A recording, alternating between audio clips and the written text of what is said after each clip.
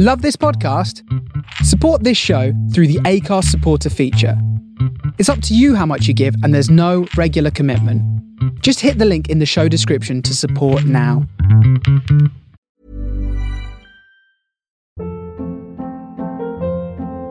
Hold up. What was that? Boring. No flavor. That was as bad as those leftovers you ate all week. Keke Palmer here, and it's time to say hello to something fresh and guilt-free. Hello Fresh. Jazz up dinner with pecan-crusted chicken or garlic butter shrimp scampi. Now that's music to my mouth. Hello Fresh. Let's get this dinner party started. Discover all the delicious possibilities at hellofresh.com. Hiring for your small business? If you're not looking for professionals on LinkedIn, you're looking in the wrong place. That's like looking for your car keys in a fish tank. LinkedIn helps you hire professionals you can't find anywhere else, even those who aren't actively searching for a new job but might be open to the perfect role. In a given month, over 70% of LinkedIn users don't even visit other leading job sites. So start looking in the right place. With LinkedIn, you can hire professionals like a professional. Post your free job on linkedin.com/achieve today. Millions of people have lost weight with personalized plans from Noom. Like Evan, who can't stand salads and still lost 50 pounds. Salads generally for most people are the easy button, right? For me, that wasn't an option. I never really was a salad guy. That's just not who I am. But Noom worked for me. Get your personalized plan today at Noom.com. Real Noom user compensated to provide their story. In 4 weeks, the typical Noom user can expect to lose 1 to 2 pounds per week. Individual results may vary.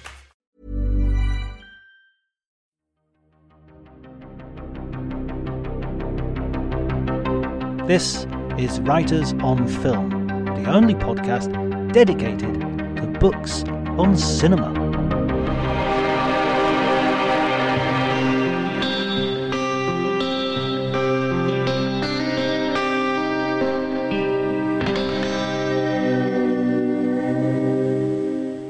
Hi everybody and welcome to Writers on Film. My name's John Bleasdale. I am a writer and film critic, and today I'm going to be talking to Michael Benson, the author of Space Odyssey, Stanley Kubrick, Arthur C. Clarke, and the Making of a Masterpiece. It's a fascinating book, a fascinating read about an amazing film, as you'll hear in the conversation. Certainly one of my favourite ever films, I think. And Michael is an expert, so he's a perfect person to talk to about this. One quick note, there were some technical issues during the recording, so there's a part where the conversation is a little bit interrupted and the actual quality of the sound isn't up to my usual high standard. My standard is not particularly high to begin with, but anyway, I hope it doesn't distract you from the conversation. In fact, I'm sure it won't, because the quality of the conversation is as such that you'll be so interested in it, you'll be writing me emails saying, what problems were there? I didn't notice any problems, and that's a good thing. If you like the episode, please remember to subscribe, to like, to spread the word on Twitter and Facebook and social medias generally. This is our Christmas episode as well, so do remember to have a look through previous episodes and to look through this episode, and maybe you might want to give some film books as Christmas presents. I would heartily encourage you to do so. I have actually got a store in bookstore.com that's named after the podcast, and you should be able to find all the books that we talk about there. If you order through there, I get a tiny percentage of several cents or something, so several pence. So if you want to do that, you can do that as well. And Happy Christmas. Let's also say Happy Christmas. Why not? Happy Christmas indeed. And I hope you enjoy the conversation.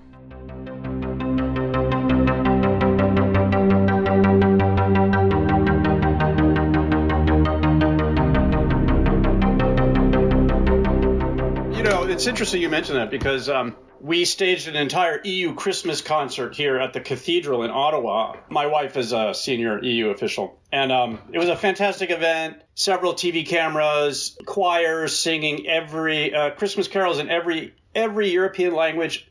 Perfectly timed, beautiful location. 1 hour for carols from every country. VIPs in the audience, blah, blah, blah, blah, blah. It was all supposed to be then broadcast on Christmas Eve on TV here. on Rogers Cable. And then 2 days later, we heard that something happened and the camera, we had the sound, but not the picture. I have no idea. They had students shooting it. The whole thing had to be restaged. In a smaller church. The whole thing was just ridiculous. Anyway, those things do happen, but not today. Not today. Yes. Yeah, absolutely. Are you in the Dolomites? Yeah. I'm just a little bit shy of the Dolomites, just a little bit south. The town is called Feltre, is the closest town. If you ever drink Prosecco wine. Yeah, well, I don't, but I lived in Ljubljana for a long time, so I was very close. And a friend of mine has a small hotel up in the Dolomites. It's near Madonna di Campiglio ski area. Yeah, I mean, in fact, I just jumped in the car to go and get some stuff, and there's a particular corner that if you turn around the corner of the mountain, and it's like entering Narnia. It just suddenly everything is white and it's just completely snowed over. We've got a little bit of snow here, but there it's just like the trees are frozen and will be for the next 3 months. You know? Right. Well, I'm in Canada. What can I tell you?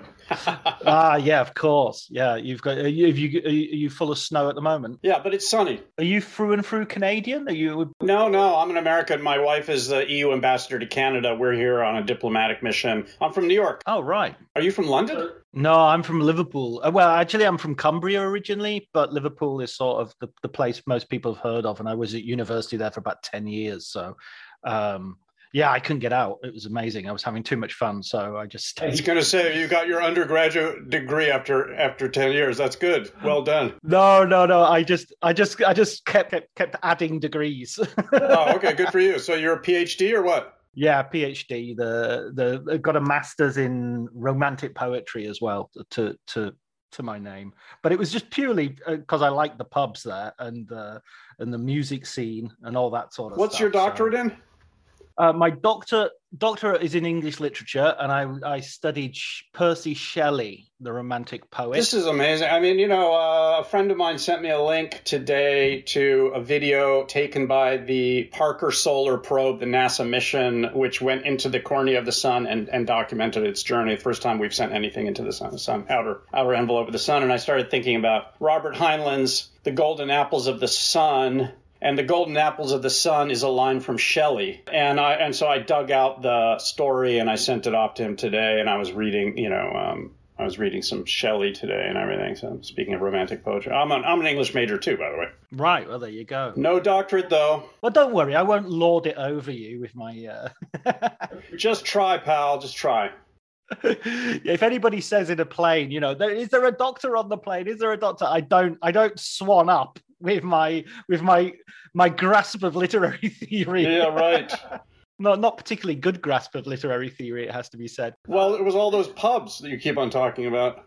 Oh my God, yeah. The pub was there were two pubs. One was called the Oxford and the other was called the Cambridge. So, I always like to think I did spend a lot of time in Oxford and Cambridge, just not the not the actual right ones. Nice.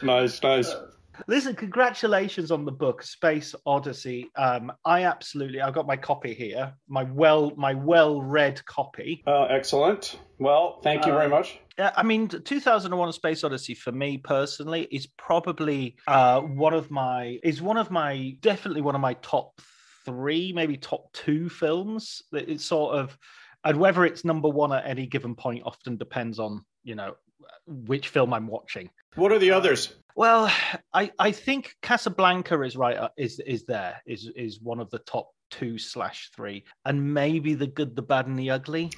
Great. Love both of them. Yeah. I mean, I think of them in the way. I'm not sure. I think people formulate this question a little bit differently, but if I had 3 hours left to live, and someone said you've got one last film to watch, what do you want to watch? I think it would be one of those 3. That's interesting. So if you had 3 hours left to live, you would actually spend some of it. You would spend a chunk of it watching a film. That speaks highly of you, sir. Yeah, I mean, what else is there to do? Well, what else is there to do that slots into that time anyway? Yeah, well, I don't know, man. That's an interesting way of looking at things, and certainly I don't actually need to see 2001 again. I can play it in my head. I've seen it so many times. And, having written the book about it, I know what was going on behind the camera. You can see what's going on in front of the camera. So I like to think I have a kind of 360-degree view, at least to the extent that was possible with archival research I could do and the people I could speak to who are still alive, What was your first experience of the film, though? When did you first come across it? I get into that a bit in the foreword, the first chapter, actually, of the book. I was 6 years old, and my mom was a science fiction fan and took me to see it. And at age 6, my God, you're rather open to everything. And it completely blew me away. And I will always remember following her down the sidewalk in the bright sun afterwards, because it was a matinee screening, asking her, what did it mean? But what did it mean? And as I say in my opening chapter, to her credit, she answered, I don't know. I don't know. Or rather than saying something reassuring or I don't know. So then I saw it many times after that, but it really did kind of impact, in a sense, impacted my life's trajectory because, I do work well outside of cultural histories or what have you, or, I've been producing, for example, planetary landscapes using raw data from NASA missions and staging large, touring exhibitions of that kind of content. I probably wouldn't have been doing that if I hadn't been made aware at age 6 that the content coming from our deep space missions may just as well be understood as being a chapter in the history of art as of science. 2001 made that kind of stuff implicitly clear, that kind of idea. Wow. Yeah. I mean, I think I was similarly young, maybe not quite that young, but I remember watching it on BBC Two, and I think it showed over Christmas. It was one of the big films that were going to show during the Christmas week or 2 weeks of great TV. That traditionally, that's one of those British traditions. We have great TV at Christmas, apparently. Unfortunately, though, the best way to see it first time is, of course, on a huge screen. But not to cast any aspersions on your experience. Tell me about your feeling when you first saw it, and how old were you? Well, it wasn't. It will have been about 8 or 9. It were probably not as young as 6. And I remember, I think there were 2 viewings. I remember watching it first with my mum and dad, my family,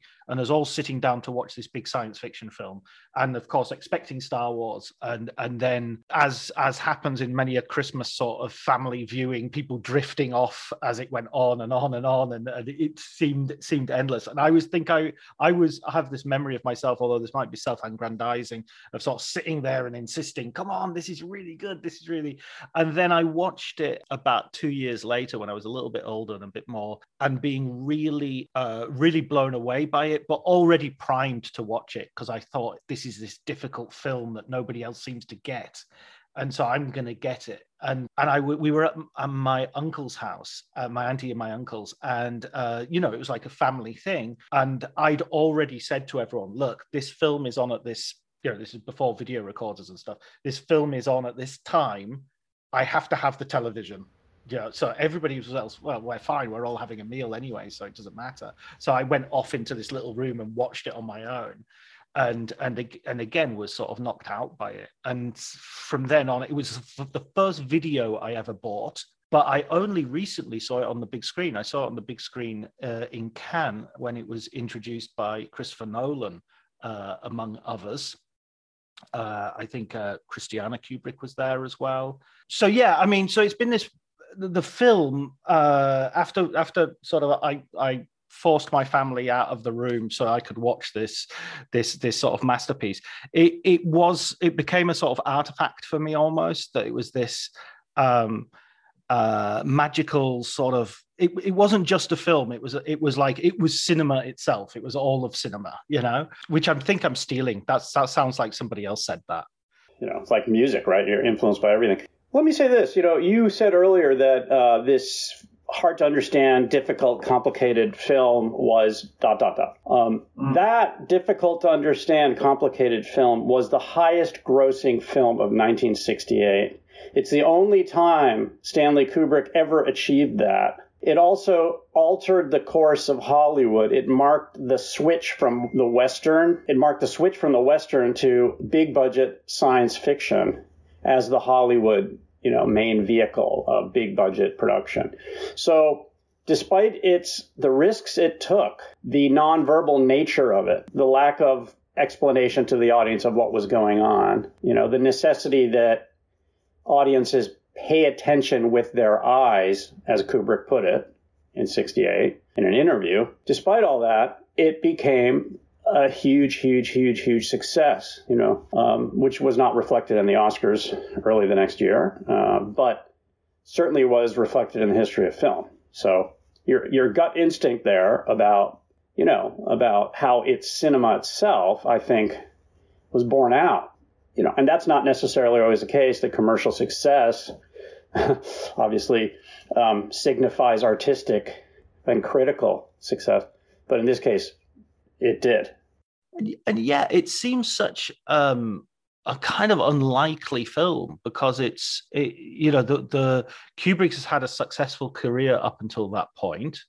He's made significant films. He's definitely, but I mean, it's not like he's made Avatar or some huge commercial success which has allowed him this the sort of, well, not exactly the blank check that he gets, but he certainly seems to get a lot of artistic freedom considering how big the project sort of becomes. Well, there are two reasons for that. Spartacus, which got multiple Oscars, and Strangelove, huge critical success and also financial, commercial.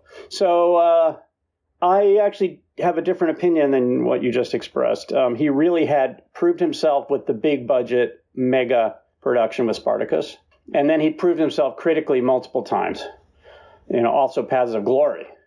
So that's why O'Brien, his first name is going to occur, Robert O'Brien, of course. Robert O'Brien, president and CEO of MGM. That's why he felt like he could take a bet on Stanley Kubrick.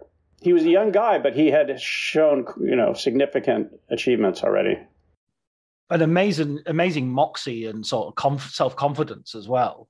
Well, I mean, that moxie and self-confidence revealed itself all throughout, but certainly at the end, when there was a lot of pressure, I think, that Kubrick was putting on himself, and certainly the studio was putting on him, to make the film more understandable to your average Joe, which resulted in Stanley asking Arthur Clarke, who he collaborated with throughout, to write voiceover narration blocks of text for voiceover narration for the film to explain what was going on to the audience. And Clarke was doing that up until December 1967. And then finally, Stanley had the courage of his convictions, or whatever cliche you want to use. I mean, he realized, no, this is a nonverbal experience, and it should be that, and yanked it. They never recorded them, by the way. And Arthur was very upset, and so Stanley Kubrick was brave enough to have spent all that money, MGM money, taken 4 years to make the thing, to launch it with no explanation whatsoever beyond the dawn of man title card and, Jupiter 6 months later and so on, with no title card in that radical jump between prehistory and the near future, the year 2001 with the bone and the match cut, which people mistakenly describe as a jump cut. It's a match cut between the bone and the spacecraft. Match cut, of course, meaning that there's something in the frame at a certain angle, and you find something in the next shot that matches that angle. I think one of the things that I really enjoyed about your book, and I mean, I sort of have read a lot about 2001 in the past, and I've watched a lot of documentaries and listened to the various sort of commentaries that you get on the DVDs and whatnot. And I've read the Arthur C. Clarke novel and several of the sequels, but it felt like the book would very much sort of set quite a few things to rights. So, for instance, the thing that you said earlier about how much of a commercial success it is, for some reason in my head, I sort of had this myth that it wasn't that big a hit and it didn't do that well. And your book very much puts paid to that idea. Well, I can explain, though, why you had that feeling, right? It was a disastrous launch. The film, as previewed, or actually as released, to the critics and to initial audiences was longer than the final cut. Stanley Kubrick didn't see the full film with all the effect sequences cut into it until a week or so before the first preview screenings in, the premiere in Washington, D.C., and then what I call the Kubrick premiere in New York City, because Stanley wasn't at the Washington premiere. He saw it first with an audience in New York. He had no time to evaluate the film as from alpha to omega with all the shots in. His evaluation of it with an audience took place surrounded by the VIP audience and the critics and everything else. So it was no mercy. There were sequences that he had that he cut. I don't remember how many minutes was cut, something like 12, 13. But it was significant material that gave the audience a sense of redundancy and kind of aimlessness. So, for example, I can tell you what shots were cut. Just one of them, for example, was, you might remember the epic shot of the astronaut jogging in the centrifuge right after we see the exterior shot, meaning the shot of the spacecraft on its way to Jupiter 6 months later. And then you see this extraordinary shot of an astronaut running in circles in this centrifuge, and the camera follows him up and over and under and around. And it's just, absolute tour de force, achieved with no digital effects, of course, because they didn't exist at the time. And that's fantastic stuff. But then Stanley made the mistake of including almost the same shot with the other astronaut, Keir Dullea. So the first one was Gary Lockwood. And then, that's where the audience basically started muttering to itself, and they were even booing and hissing. I've heard this from a person who was there, and I wrote about it in the book, of course. So, there was material in there that just kind of removed that suspension of disbelief that you need to proceed in a film. And so he cut that, and then it became the most successful. So, but all the critics were merciless. Not all of them. There was a good review in the New Yorker. There was a very, very good review in the Boston Globe. But the other critics were pretty merciless, even savage, even putting down Stanley Kubrick, personally. And so that's probably why you had that perception. Did the critics went after him because they sort of also saw that there was this sort of grand sort of pretension in the movie as well, maybe? I don't see pretension in that film, although, it's interesting. I just wrote an essay for a Library of America volume about Mad Magazine that's coming out next year. And it was about my experience as a kid reading Mad Magazine in the early 70s in Ankara, Turkey. We lived there because my father was a diplomat. And I remember the Mad parody of 2001, which is, really, it's one of the good ones, with the man-apes bounding around the monolith. And, at first they don't know if they're in the set of Planet of the Apes or 2001 and so forth. So obviously there's stuff there that's ripe for parody. But I don't find it to be a pretentious film in any way. No, that's not my valuation either. But there's certainly an ambition there, and there's from the very first notes of the Richard Strauss music that you have at the beginning. There's a grandeur and an unironic sort of sense of the epic, which I can see people I can see certain critics sort of having a problem with. Well, incidentally, that music first plays over what people haven't necessarily grasped is a lunar eclipse, because what you see is the dark side of the moon, night side of the moon, and the camera rises and you see Earth rising over the lunar horizon. This is 1968, the same year that was first seen by Apollo astronauts. The Apollo 8 crew saw it months later. That epic, scene. But beyond the Earth is the sun rising. And so you have a cosmic alignment of the kind that humanity has found mystical and powerful and disquieting and so forth and epic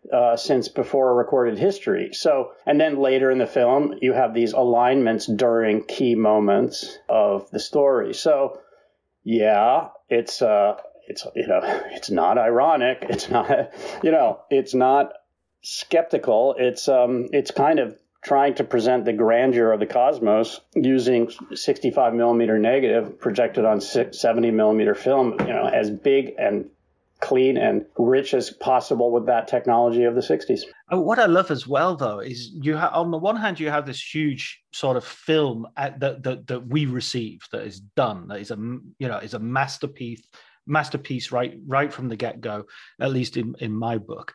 And then in your book, in the stories, there's this sense of real gradually finding the film, that the film is not a sort of eureka moment, and there are so many different versions of almost every, like when you see the monolith, you think, oh, of course it's a monolith, of course it's black, that makes perfect sense. And then, of course, no, it took a long time to get there. Yeah. I mean, one reason I wanted to write this book is, I was a filmmaker. I'm not really in that game anymore, but I was enough of a filmmaker to understand that behind every production there is a struggle to get it made, every production, and sometimes an epic struggle, and many stories and many individuals, and the auteur theory. I have some sympathy for the auteur theory, and certainly in the case of Stanley Kubrick, I mean, the film would not be what it is, and if he hadn't exercised control, kind of benevolent despot control over every aspect. But Kubrick, I've compared him to Miles Davis. Miles Davis also had complete control over his music, but he knew how to let his people, who were the best, play and solo and improvise, jazz being a music of improvisation. And Stanley likewise knew how to find the right people who could put up with his, exceedingly detail-oriented personality, his fanaticism, really, but never a cruel, well, he could be cruel later in life, especially, but usually it was always at the service of the film, Anyway, I guess my point is that, he knew how to work with people. He knew how to deploy various talents. He knew how to listen. He took the best material, the best ideas of Arthur Clarke, for example, who the book presents very much as a co-author, and rightfully so, of 2001, because 2001 was solidly grounded on Arthur Clarke's decades of work devising his own way of speaking about the cosmos in his novels. And not just his novels, but also his nonfiction. He was one of the leading advocates for space exploration well before Sputnik in nonfiction essays and so on. He wrote an essay, actually a scientific paper in 1945, proposing geostationary orbit as a perfect place to put satellites for communications. He was quite a formidable character. Of the two principals, he's the one I got to know, by the way. I never had the chance to talk to Stanley, but I got to know Arthur. I spent quite a bit of time with him. I visited him in Sri Lanka 3 times. And in fact, he wrote the foreword to my first book. So probably came to 2001 more from the angle of Arthur C. Clarke. I read his book, Lost Worlds of 2001 as well. Good one. Yeah, really, really interesting insight into it, as well as a lot of his other fiction. So then after 2001, I start watching other Kubrick movies, and then that becomes, then it's like, oh, okay, who's this guy? Right. In the sense also that Stanley had a kind of a cold and knowing and even sardonic way of looking at the world. You see that in Paths of Glory. You see that certainly you see that in Clockwork Orange and Strangelove. You see it all across his work. Arthur brought a kind of utopian positivity to that equation, and I've compared it to Lennon and McCartney, where, the classic story is McCartney comes into the studio with lyrics. It's getting better all the time. Everything's getting better. It's just better. It's getting better. And then Lennon added, it couldn't get much worse. Right. And so that's your classic late 60s collaboration, and so was Stanley and Arthur. And speaking of Lennon and McCartney, I imagine I don't want to get too far off topic here, but I've been watching the new Peter Jackson extraordinary 3-part series, also filmed in 1968, I might add, revealing the dynamics of that collaboration extraordinarily well. Talking as well about the people involved in the making of the film, of him delegating certain jobs. I thought one of the stories that you brought out really interestingly was that of the actor who plays the main ape in the very first section. Dan Richter. Yeah, exactly. Yes. Dan. Yeah. Actually, it's interesting that you mentioned Dan Richter right after I mentioned Lennon and McCartney, because Dan went on to be John Lennon and Yoko Ono's kind of body surfing servant. I don't think he would object to that characterization. He's become a friend right after, and he had a front row seat on the breakup of the Beatles. But Dan Richter is an extraordinary guy, extraordinary character. He came along exactly when Stanley needed him desperately, because it was just not working to stuff people into ape suits and then try to direct them in such a way that they would be understandable, believable, I should say, as proto-humans in Africa. And Dan had been lead mime, I should say, in the American Mime Theater in New York City in the mid-'60s, then hit the road, like his entire generation, many people in his generation, was influenced highly by On the Road and other the Beats and the emerging, hippie, let's say, counterculture. And he hit the road, went to Japan, met Yoko, studied no theater, went on a kind of a trip through the world, through Greece, and then ended up in London. A friend of his knew somebody working at Boreham Wood, which is where Stanley was struggling to make 2001. Passed on to Stanley, actually, that he knew of a mime, an American mime, who might have some ideas about ways to realize the man-apes. Stanley asked for a meeting. Dan came in, was one of those people who was not intimidated by Stanley Kubrick, and did a fantastic audition for him where he became a pre-human man-ape. He just incarnated, the language of pre-human primate, extraordinarily well, and got hired. And, I talked about the rest of the story in my book.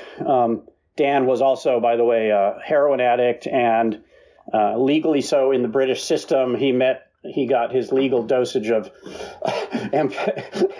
amphetamines and pharmaceutical grade heroin every week or 10 days or something from the UK system. And he performed the extraordinary feat of playing Moonwatcher, which is a name you only read in Arthur's novel, because they don't have names in the film.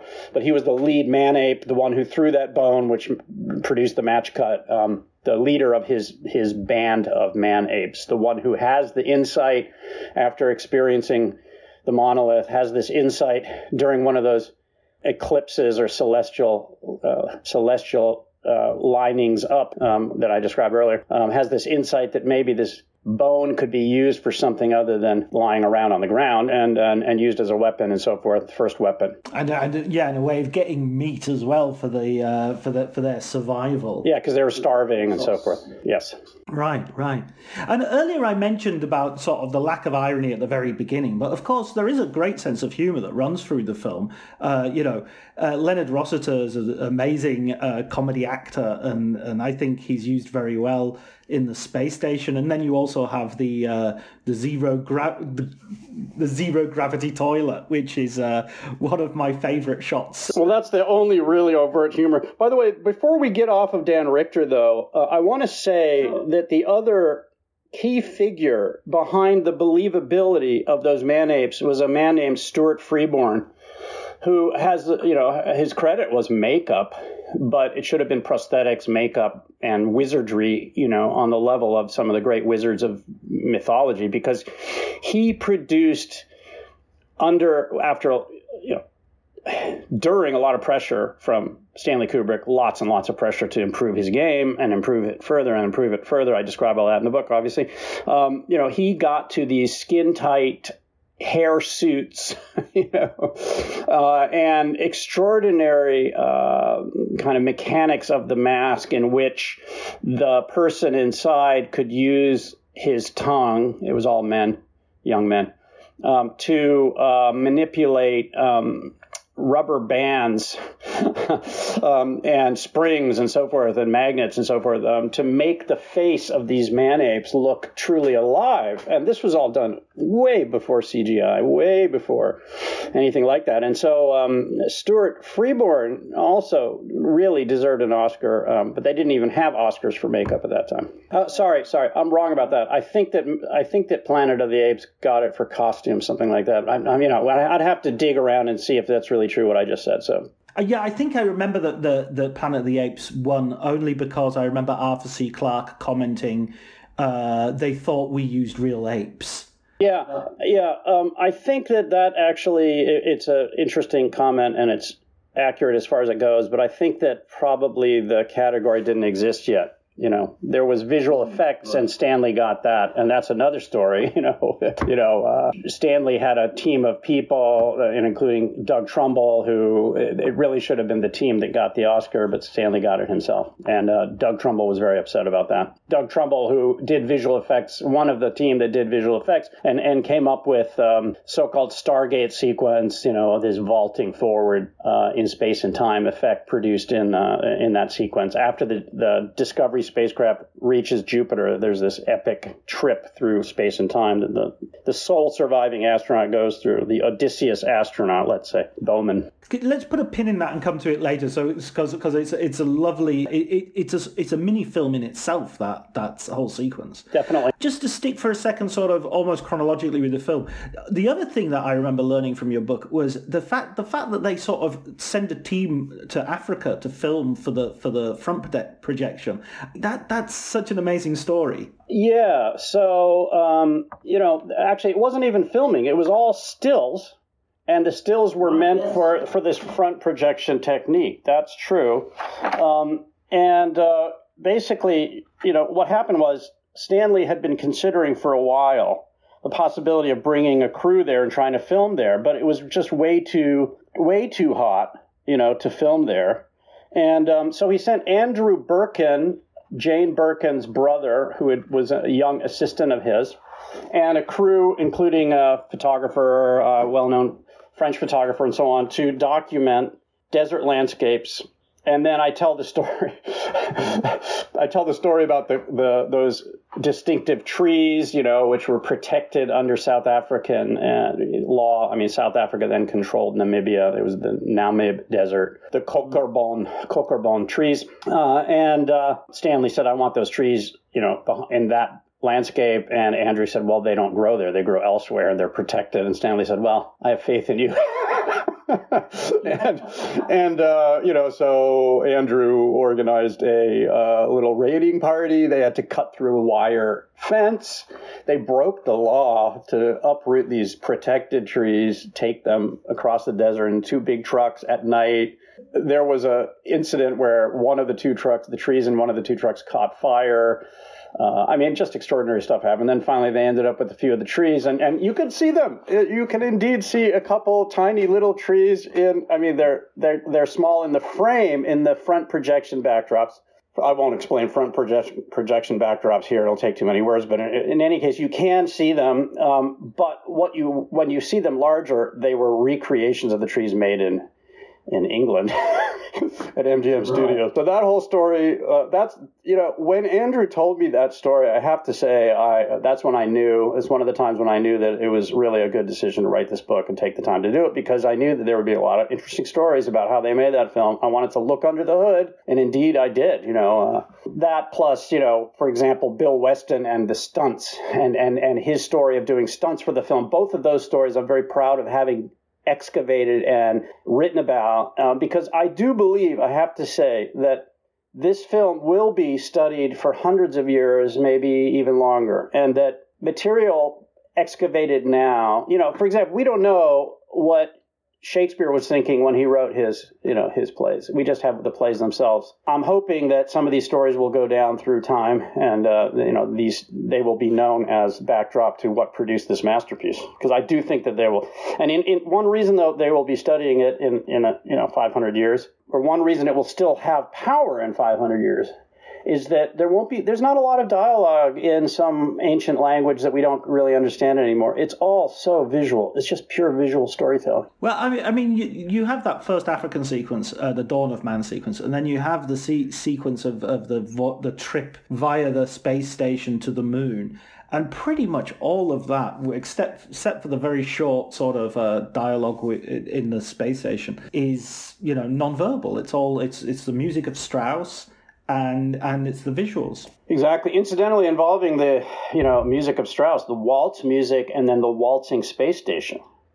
There's another interesting kind of confluence of things there. I mean, one is that Vienna has a Ferris wheel, which is quite well known. It was in The Third Man. You know, it's not as famous as the London Eye, but it's pretty famous in Central Europe, and Orson Welles was filmed in it and all that.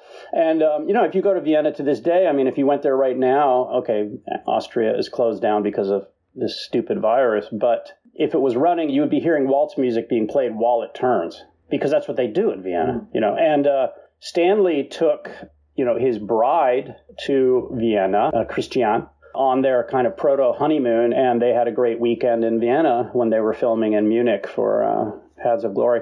And they went on the Ferris wheel, Now, who knows? Who knows to what extent that permeated his consciousness overtly when he chose to use Strauss for the space station turning. But it was probably there subconsciously. And the other point I would make about that wheel-shaped space station, it came from the Wernher von Braun spaceflight vocabulary developed with Disney in the 50s. But Wernher von Braun never gave credit for that elegant wheel-shaped space station to its actual originator, who was an Austro-Hungarian scientist named Herman Potočnik Nordum, who was actually Slovenian ethnically, was born in Pula in what's now Croatia, and made a beautiful design in the late 20s of exactly that kind of, artificial gravity producing wheel-shaped space station. So again, Vienna being the capital of one of the two capitals of the Habsburg Empire. And then when you get to the moon, you have this amazing, amazing. There's this what was it? A briefing scene, really, which I have to. I mean, I wrote an article a couple of years ago about the dialogue in 2001 in my sort of I'm kind of interested in it because there's so little of it. Yeah, it must have been I was going to say it must have been a short article. Yeah, but I kind of I really think the dialogue is amazingly done, because it has this. Yes.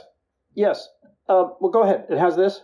Well, I was going to say it has this sort of dryness in that there's a real dry sense of humor. The mission sort of briefing is very official speak and officialese, and it's very robotic. And then when they're more informal in the shuttle that's going to visit the monolith site, and they're talking about what sandwiches they're going to have, it's so sort of banal, and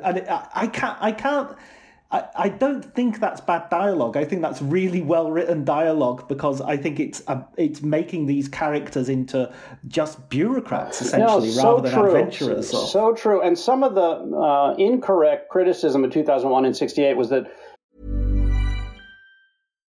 life is full of what ifs. Some awesome, like what if AI could fold your laundry? And some, well, less awesome, like what if you have unexpected medical costs? United Healthcare can help get you covered with Health Protector Guard fixed indemnity insurance plans. They supplement your primary plan to help you manage out-of-pocket costs. No deductibles, no enrollment periods, and especially no more what-ifs. Visit UH1.com to find the Health Protector Guard plan for you. I'm Sandra, and I'm just the professional your small business was looking for. But you didn't hire me because you didn't use LinkedIn Jobs. LinkedIn has professionals you can't find anywhere else, including those who aren't actively looking for a new job, but might be open to the perfect role, like me. In a given month, over 70% of LinkedIn users don't visit other leading job sites. So if you're not looking on LinkedIn, you'll miss out on great candidates like Sandra. Start hiring professionals like a professional. Post your free job on linkedin.com/achieve today. the actors were too robotic and so forth, and that's entirely missing the point Stanley was making. By the way, I keep on calling him Stanley like I've met him, but I feel like I know him having written this book. Of course, if I met him, I'd say, Mr. Kubrick, it's such an honor. In the late 60s, it was totally clear that the most robotic, meaning efficient human beings were being sent to space. Neil Armstrong, who landed on the moon, had such a cool head that he managed to avoid what would have been certain death for almost anybody else in a Gemini mission in orbit of the Earth. I think it was 66, when the spacecraft started spinning wildly out of control to the point where they were going unconscious. And he had the presence of mind to figure out how to reverse it. He figured it out despite the fact that they were spinning like that. And these are not people who you rely on for poetic descriptions of Earthrise. These are people who you rely on to get there and get back alive. And Stanley was riffing on all that. And he also, has to be said, was presenting this extraordinary contrast between HAL, the supercomputer, and Discovery, and the astronauts. And there was an implicit sense that the humanity had, in some senses, been drained from the astronauts, if you equate humanity with emotionalism of a certain kind. And that certainly that a type of humanity, or certainly sentience, had been inserted into this mainframe computer with the red eye. Cyclops eye. And the last thing I'll say there about that is that, we were talking about how the dialogue is very banal. The dialogue is very, deracinated. The one place in the film where the dialogue is utterly powerful and critical is the most powerful single scene in the film, which is when Bowman is deprogramming Hal, and Hal is pleading for his life. Now that is reliant on words. And even though there aren't that many words, it's just one of those extraordinary sequences. When I was 6 years old, I was completely riveted and horrified. It was just horror, right? At that age, I was intelligent enough to understand what was going on at age 6. That this was a creature, a being begging for its life, having committed various crimes. That was clear. And a merciless human being doing what it had to do, what he had to do. Yeah, the line, my mind is going, I can feel it, Frank. I can feel it. It's that I can feel it it's almost, I think it's the only entity in the entire film who kind of admits to feelings. Yeah, it's so true. So true, so true. My mind is going, and it's also a classic 60s, 1968 line, to go back to the Beatles, John Lennon was asked about 2001, and he said, 2001? I see it every week. So there was that drug culture thing, which I don't think was conscious. I don't think it was conscious on the part of either Stanley or Arthur Clarke to put that in there. It was just it was an artifact of the times, as was the Star Child at the end. Right. It was a sense of like the stars aligning in terms of the science fiction culture and the drug culture sort of merging or overlapping at a certain point. Yeah, and the post-war rise of computing power after the Enigma machine and, British intelligence deploying, the best minds of its generation to work on decoding German coded signals and so on, which produced computing, proto-computing power that ended up, even by the late 60s, there was enough computing power so that we could send somebody to the moon, even though it seems ridiculously small now. We needed it to go to the moon.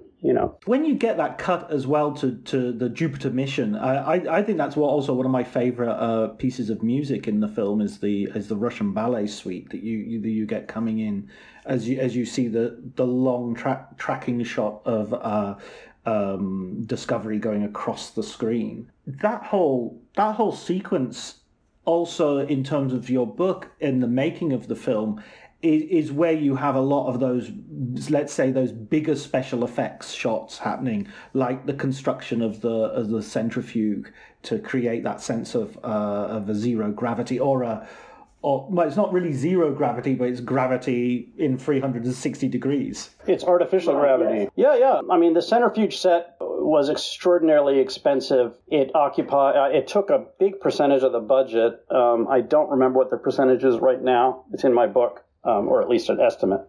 It was built by Vickers Armstrong, which is the aerospace company that had produced the Spitfire, iconic World War II Spitfire fighter aircraft. And, you know, it was 3 stories high, something like that, in a big soundstage in Boreham Wood. It rotated on a, you know, central pivot point or whatever you call it, you know, a hub.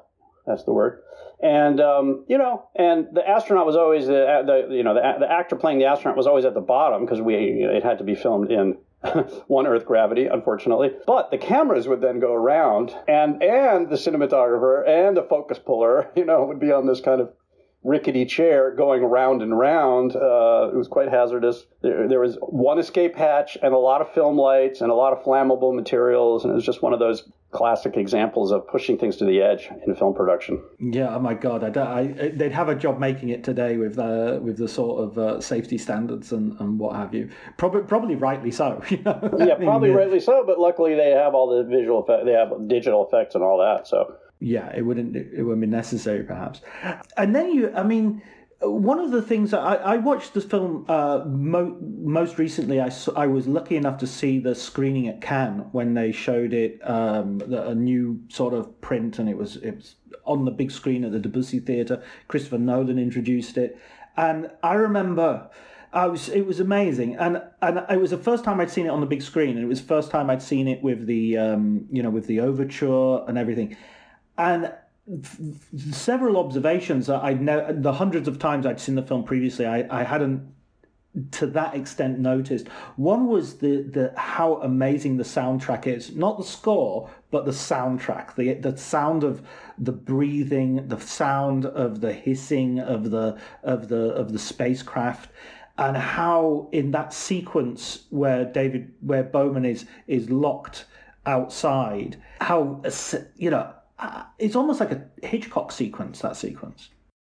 Yeah, and by the way, speaking of sound, and another example of Kubrick's fearlessness, when the shots cut to space, there is zero sound. Zero sound. An exterior shot, let's say, of Discovery and the space pod.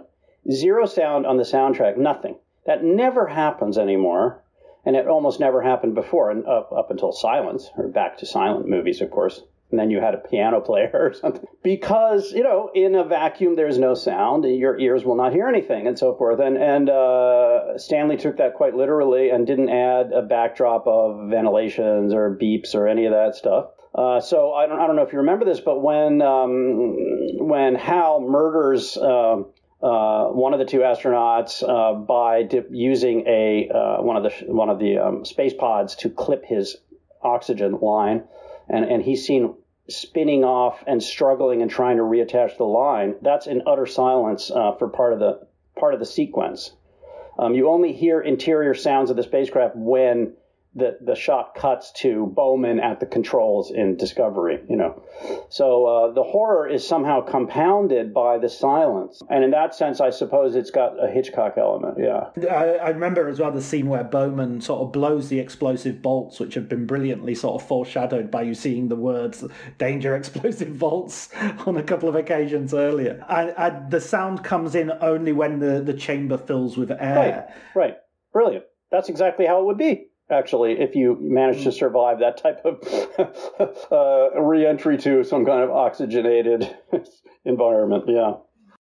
Going to the something we mentioned earlier that I'd like to just get your thoughts on. That Stargate sequence it's one of the parts of the film I've seen the most often, because when I had it on my video cassette, that was the bit that I would play again and again and again, just separate from the film almost, and marvel at how it was done, and never really understand how it was done. Well, it was done in multiple different kinds of ways and using different techniques. And I have to say, I love Doug Trumbull, and I know him, and I've known him for quite a few years now.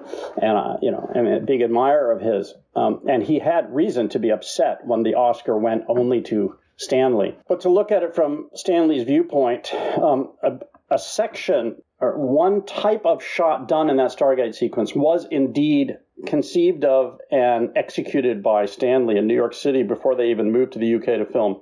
And that involved tanks of liquids and then dyes and inks deployed, dropped into the liquid, black liquid, which would produce, when shot and at high speed, producing slow motion, and with bright lights necessary because of the high shutter speed, looked like nebulae in deep space.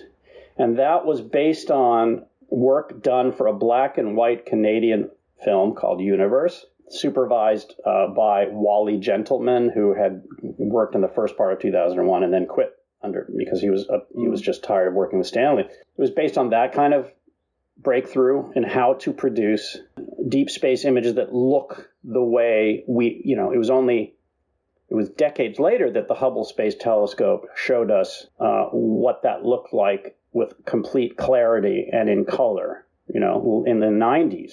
But prior to that, we had grainy shots from Earth, from the big observatories of nebulae in color, but they were very grainy. So Stanley conceived of that based on the Canadian film, which was black and white, and shot it and was breathing toxic fumes for week after week. I heard this from Christian. He would come home with his eyes red, from breathing all these noxious fumes from the solvents used and so on. He would show up at dawn, having worked all night on those sequences. So he put a lot of blood and sweat into visual effects himself, and so that probably, to his mind at least, justified him accepting the Oscar. On the other hand, Doug made the point that he could have stated to the Academy, wait a sec, this was a team effort and these people deserve it as well. And the Academy most likely would have listened. Yeah, absolutely. I mean, that sequence as well is really seems to push the film to what the film has already been doing, which is, as you were saying, sort of visual storytelling for the most part. And it pushes it to the absolute limit where you're going into levels of abstraction. You recognize that we're on some sort of journey, we're going towards something, but, story kind of breaks down into a form of visual poetry. Absolutely. And, Doug gives Stanley credit where credit is due in the sense that Doug said that to me that, one thing you don't get in that sequence is, okay, at the very end, you get some reaction shots of the astronaut absolutely having a kind of a nervous breakdown, freeze frame shots of his eyeball and so on, very stylized at the end. But in general, throughout the sequence, you don't have cutaways to the space pod in that environment. The audience goes on that trip. It's the audience's point of view. It's Bowman's point of view implicitly. In any case, the sense of subjectivity of the spacecraft, or if I can put it that way, or the character is tossed in favor of the experience of the audience. The audience is given the experience. So that was also a brilliant breakthrough, I would say, in the language of commercial cinema. I mean, experiments were being done in the 60s. All kinds of interesting stuff was being done in the 60s and low budget films. There was some criticism also from Pauline Kael that Kubrick and his people were ripping off experimental filmmakers and so on. I don't really buy that. Let a Million Flowers Bloom and so on. Everybody influences everybody else. I don't think there was overt ripping off of anybody there. Can I say one more thing, just to rewind a moment to my describing the astronaut spinning off into space and struggling to put his oxygen line back on. So another unsung hero of 2001 who I was delighted to bring to the fore in my book is a guy named Bill Weston, who's the stuntman who was up there on thin cables hanging 3 stories above a hard concrete floor at Boreham Wood in 66 and 67 when they shot those sequences, spinning on a single wire with the camera directly below him so that if the wire snapped, he would be impaled on the camera, and doing so in conditions that would certainly have resulted in the film, the shooting of the film being halted. And these days, Stanley never could have gotten away with it because Weston came to Stanley and said, hey, I'm not getting enough air up there, and I need you. I want to punch some holes in the helmet so I can breathe better. And Stanley refused. And he was given a little bottle of oxygen, which lasted for about 12 minutes, and didn't even have there was no way to get the carbon dioxide that Bill was exhaling out of the helmet. And so Weston was hanging upside down or sideways, way above this concrete floor, with oxygen feeding in for only 12 minutes during sequences that sometimes required 20 minutes or half an hour. He would lose the oxygen while they were setting up and then be without oxygen. And he passed out numerous times. I tell the story in the book of that one time when he passed out and he came to and he went off looking for Stanley because he was going to give him a real beating. and Stanley fled the studio and wasn't seen for 3 days, and then offered through intermediaries Bill the best dressing room and beer in the fridge and all kinds of stuff. And I should say Weston had been a mercenary in South Africa and was a guy who you didn't want him coming after you with the intention of beating you up. You certainly didn't want that. So, but Weston, having said all that, there's a great quote in my book where Weston says, and then he by the way, he then continued working. He did a bunch of Bond films. He did all kinds of stuff. And in the end, when he was being interviewed much, much, much later by Dave Larson, who's a guy who I worked with, who I admire greatly, who has been researching 2001 for half of his life, gave me access to some of the interviews he made, including with Bill Weston. Weston said to Dave, in the end, the film he was proudest of was 2001. After all that. I mean, that's the thing is, I think it's the one Stanley Kubrick film where everything is on the screen. All that perfection, all that mania, all that obsession, it's really on the screen. I mean, you know, Barry Lyndon, you could say, well, it's beautiful and all the rest of it, but it doesn't need to necessarily have gone to such extremes to get that. Whereas in 2001, you think there's no real other way of making that movie. I agree. Certainly with the technology that they had then. And of course, they invented a lot of it. I mean, they developed it from the ground up. I mean, it was an R&D project. 2001 was a research and development project funded by MGM. 2001 involved what contemporary film producers would definitely consider unnecessary amounts of research.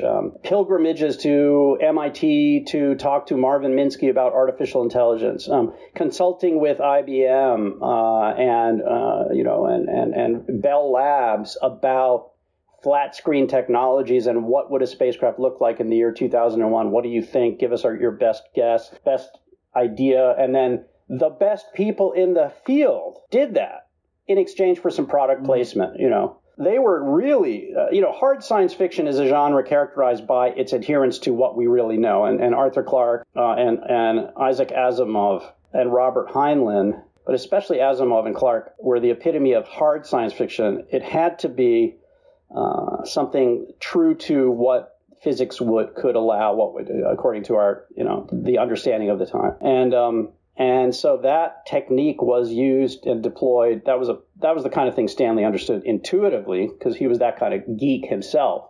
So he and Arthur did extensive research, deployed various, other people to do it for them as well, and so on.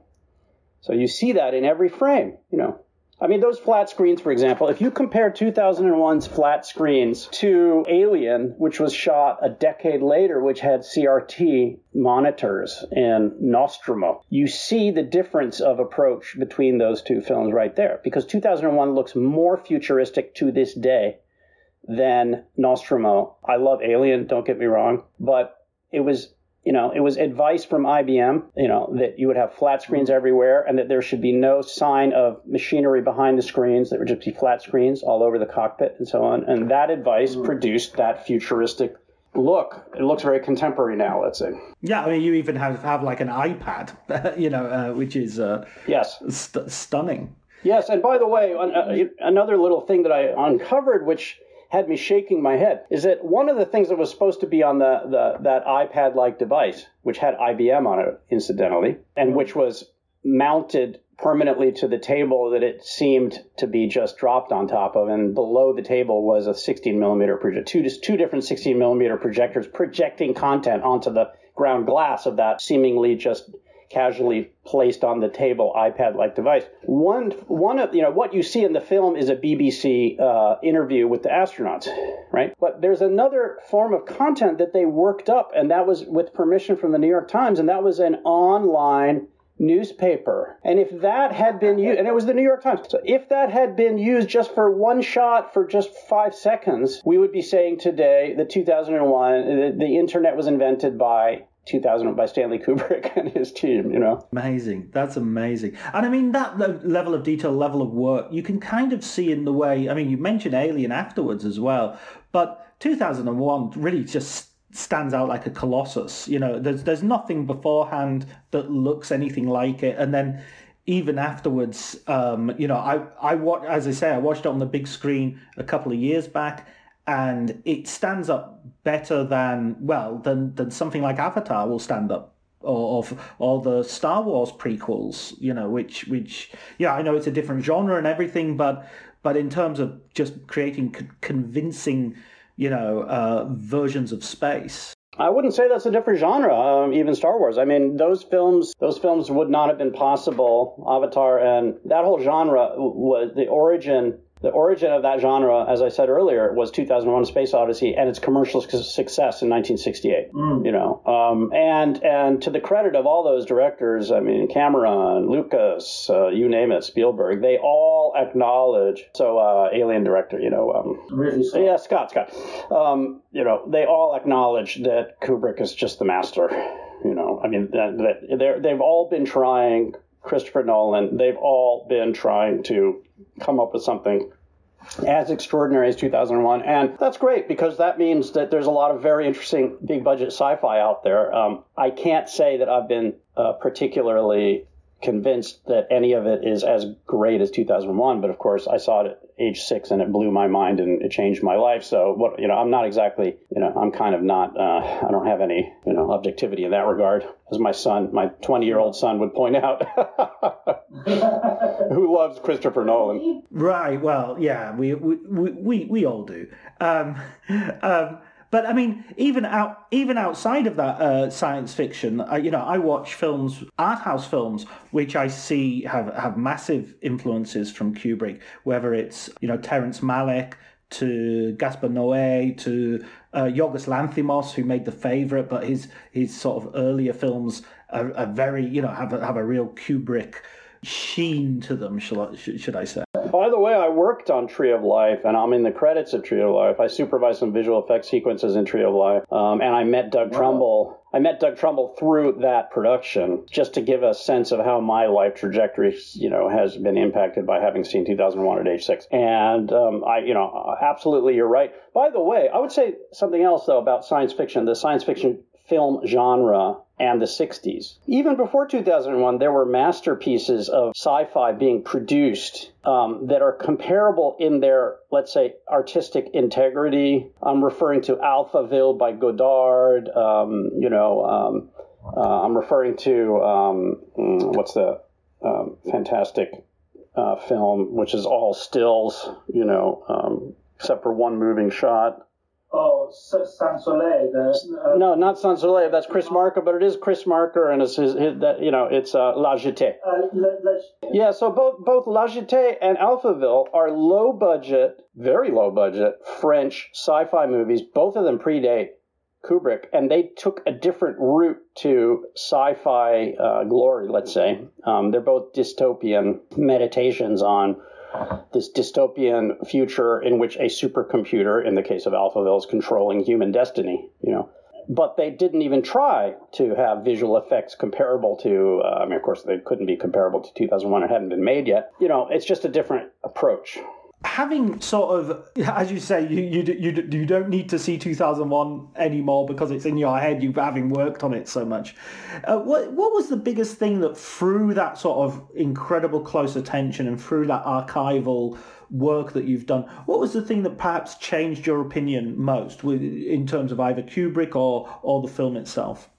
See if I can think of one thing. I mean, it was just a kind of a accretion of multiple stories, an accretion of many, many stories, informing me about the thinking behind 2001, the logic behind it, the ideas behind it, the techniques required to make it. I don't know if we've covered a number of those stories today, So I can't really isolate one thing. There are a couple more stories I would tell you, though. So one of them concerns, we were talking about the dawn of man. We were talking about the Stargate sequence, the trip sequence between the arrival at Jupiter and then the resurrection of the astronaut and so on. One component of that Stargate sequence, you had the liquids in suspension aspect with the nebulae blooming in deep space. Then you have the slit scan material of these extraordinary landscapes zooming at the viewer, sometimes with shapes floating above, which really has a connection to abstract art and so forth. But then you also have these kind of color inverted landscape shots from aerial from helicopters or airplanes, which, might look, it's the one part of the sequence that might look a little bit dated today, although I still like it. And I think that the film just holds up. But one type of that shot, a lot of it was shot by Birkin in a helicopter over northern Scotland. And that's a lot of what you see. And then they did all the kinds of, stuff to the footage at MGM. But another story, which I learned, it was about Robert Gaffney, a cinematographer who had worked with Kubrick on Dr. Strangelove and who was tasked by Kubrick from London with getting shots of Arizona, Monument Valley from a plane for that same sequence. And he, did so, but almost lost his life because he took off in a Cessna, a little single-engine plane at sunrise, this being dawn of man. Oh, no, sorry. It's not the dawn of man. Excuse me, I'm getting confused. He took off at sunrise because that's the best time. That and sunset are the best times to shoot. That was exactly when this updraft came whooshing across the desert in Arizona and shooting up this ridge, that he had to fly over in order to shoot the Monument Valley object. And the plane spun up out of control and they almost died, So that's just another example of near-death experience, Bill Weston being another, in the making of the film, pushing the edge, pushing everything to the very edge of possibility. I don't know if it's not a single story reveal, that changed my entire view of the film. That's hard to come up with. I guess what I meant is sort of, especially in terms of Kubrick's personality, do you find that after, spending so long with the man and going through all these stories, does your admiration grow, or do you feel more ambivalent because of the sacrifices that he sort of forced on other people and the way other people might have been put at risk, for instance? Or how do you feel? Yeah, that's a very different question. And my admiration only grew. I have to say, I benefited greatly from getting to know Christiane Kubrick, his widow. And she trusted me and told me all kinds of very intimate stories, including about his near nervous breakdown on the night of the premiere in New York. She also told me that he would come back from the studio, from long, long, long days at the studio, gripped by vast self-doubt and, confessing to her that he didn't have the slightest idea of what he was going to do and how he was going to bring the film off, and that he was overwhelmed and it was a mess and it wasn't going to work and so on. And he would say things like, how could I have criticized so and so and so and so other directors? I'm not even nearly as good as they are. She would say to him, Stanley, hey, you're tired? Make yourself, let's get you a hamburger, and, you're doing great work and so on. So and also another thing I'd say about Kubrick, he could be cruel. Earlier I said, that happened in later films. He could be cruel to some, if actors didn't remember their lines, woe betide those actors. They would be the subject of Stanley's wrath and sometimes hazing. But in general, he was the first guy there and the last to leave. He was not somebody who issued instructions from afar, and those who survived and didn't quit because it was too much work or it was too difficult respected him to a person. Doug Trumbull had his differences with Stanley, but Doug had tears in his eyes when he described going to the funeral service for Stanley. And he said, I loved him and my life was changed by him and so forth. There was love for the guy and admiration. Yeah. It's fascinating to hear those stories of self-doubt as well, because we get so used to the monolith and the monolith, no pun intended, of the of that sort of auteur genius that it's sort of refreshing and yet also unsurprising to actually hear those people went home at night and had the same crises that we all have. Well, certainly Stanley did, but I do have actually a scene that I wanted to maybe quote to you in this podcast, because I just found it so kind of moving and interesting. And the scene it's in my book, Roger Karras and Jeffrey Unsworth, the director of photography, highly experienced director of photography who was shooting the film, went off for lunch at the studio in Borehamwood Wood one day, and Karras told this story. And they were walking, it's a very big studio set up with many buildings, and it was, 10-minute walk, 15-minute walk to the cafeteria.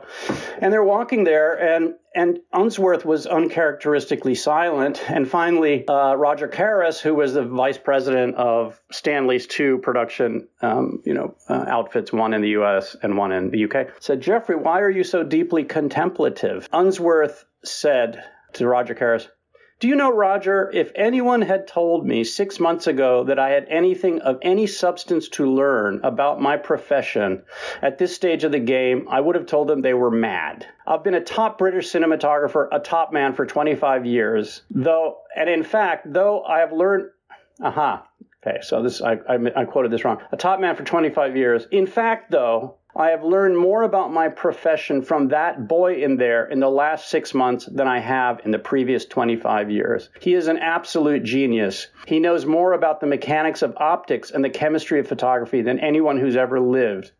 Are you aware of this?" Wow.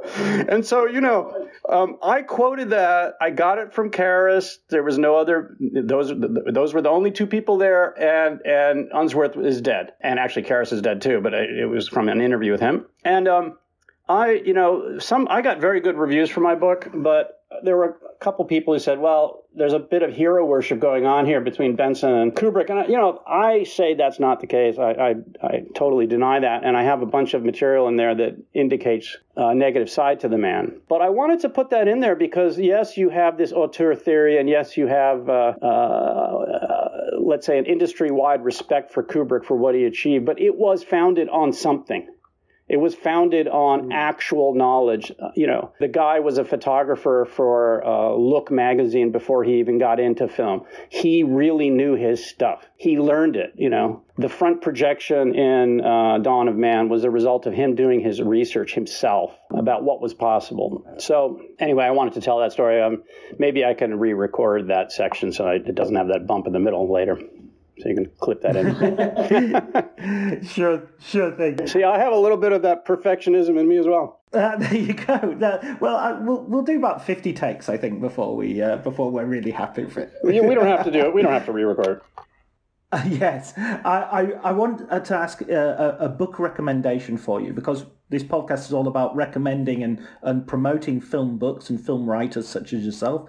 So what book would you recommend to our listeners? I would recommend a book that totally blew my mind this year. It is not about filmmaking. It's by a Chilean writer named Benjamin Labatut, Labatut. And in English translation, the title is When We Cease to Understand the World.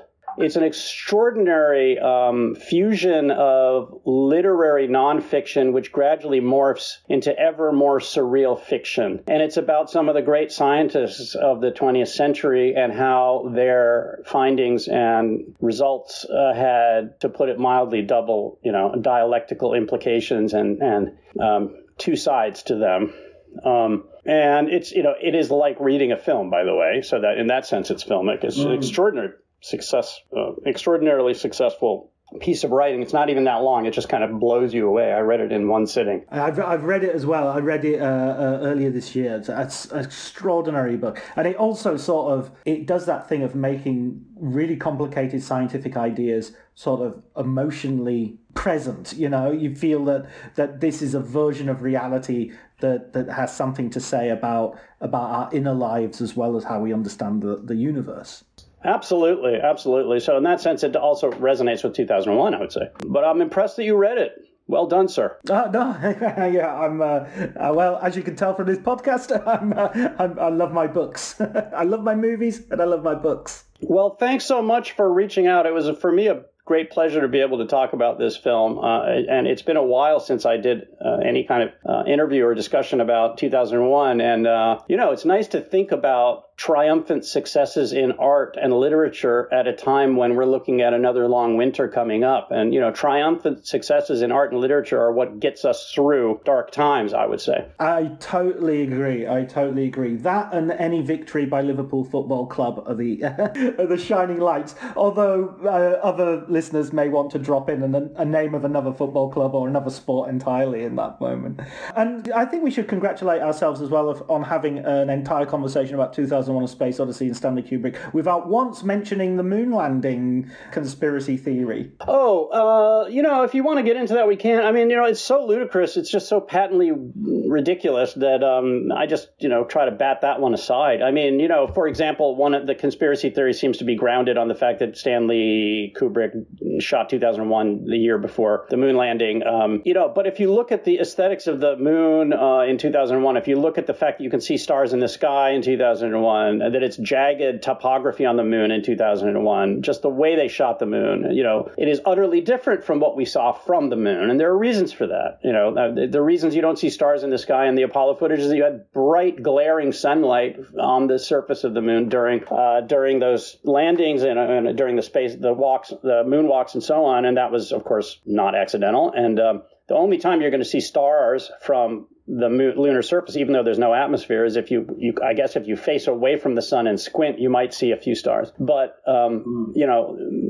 it's not just your pupils that would be contracted in that bright sunlight, but also a camera aperture has to be as well. So, and then the whole thing is just ridiculous. I mean, you can point a laser from Earth at those landing sites and you will get a reflection from the little laser reflectors they put on those things. So what are those? I mean, how does that jive with those conspiracies? Not to mention that the Lunar Reconnaissance Orbiter has been orbiting the moon, NASA mission, and has photographed the landing sites. Well, I guess that's also fake. I mean, give me a break. Can I just ask one further question, actually? What did your shots on Tree of Life, what were those? Can you tell us a little bit about those? Well, so Terry reached out to me, having seen a number of my books. I have a couple in particular that were relevant to Tree of Life. One of them was looking at the solar system and looking at the history of photography of the solar system and creating large format planetary landscapes from raw interplanetary mission data, image data. And then another was called Far Out, and it was essentially picking up where the first one left off, meaning not the solar system, but everything else. And it was jammed with extremely high quality images from major terrestrial observatories, the Hubble, other space telescopes, etc. And both of those were, let's say, edited filmically. I mean, I take illustrated books very seriously as a genre. I don't consider them coffee table books and just, diversions for bourgeois people. They are, especially working with Abrams, which has extremely high production quality, that printed stochastically, for example. I took them seriously as artworks in themselves. And so that resonated with Terry, and he reached out to me and proposed that we collaborate on Tree of Life. We made a deal, an arrangement. I was actually living in Europe at the time in Slovenia. And, we did a lot of work together. I ended up supervising. I was advising, but I also supervised several sequences. One of them was, for example, to get granular 2 moons in orbit of Jupiter.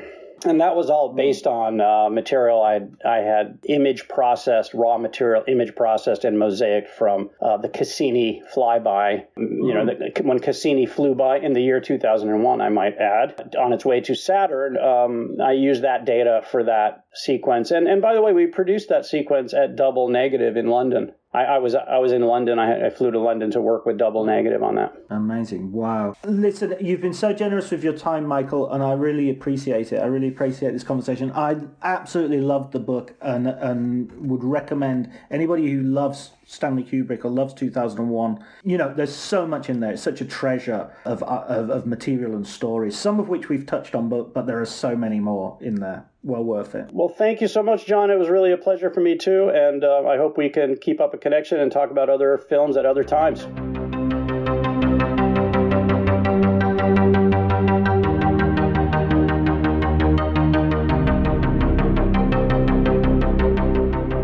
So that was my conversation with Michael Benson. I hope you enjoyed it. I was fascinated by what Michael had to say, not only about Stanley Kubrick, but also about Terrence Malick towards the end. Some real interesting facts and stories and witness statements that Michael has managed to gather together in his wonderful book, Space Odyssey, Stanley Kubrick, Arthur C. Clarke, and the Making of a Masterpiece. His recommended book is a book by Chilean author Benjamin Labatut, When We Cease to Understand the World, and I've read this also. One of my favourite books of last year, so also highly recommended. Yeah, a brilliant read. Really, really deep, really, really interesting, and quite funny at times as well. So that's all for Writers on Film this week. Next week we'll be talking to Ghibliotheque, so please remember to tune in. Thanks very much to Elliot Atkins for the music. Thank you, Ali Howard, for the artwork. And have a really good Christmas, a really good break. You deserve it.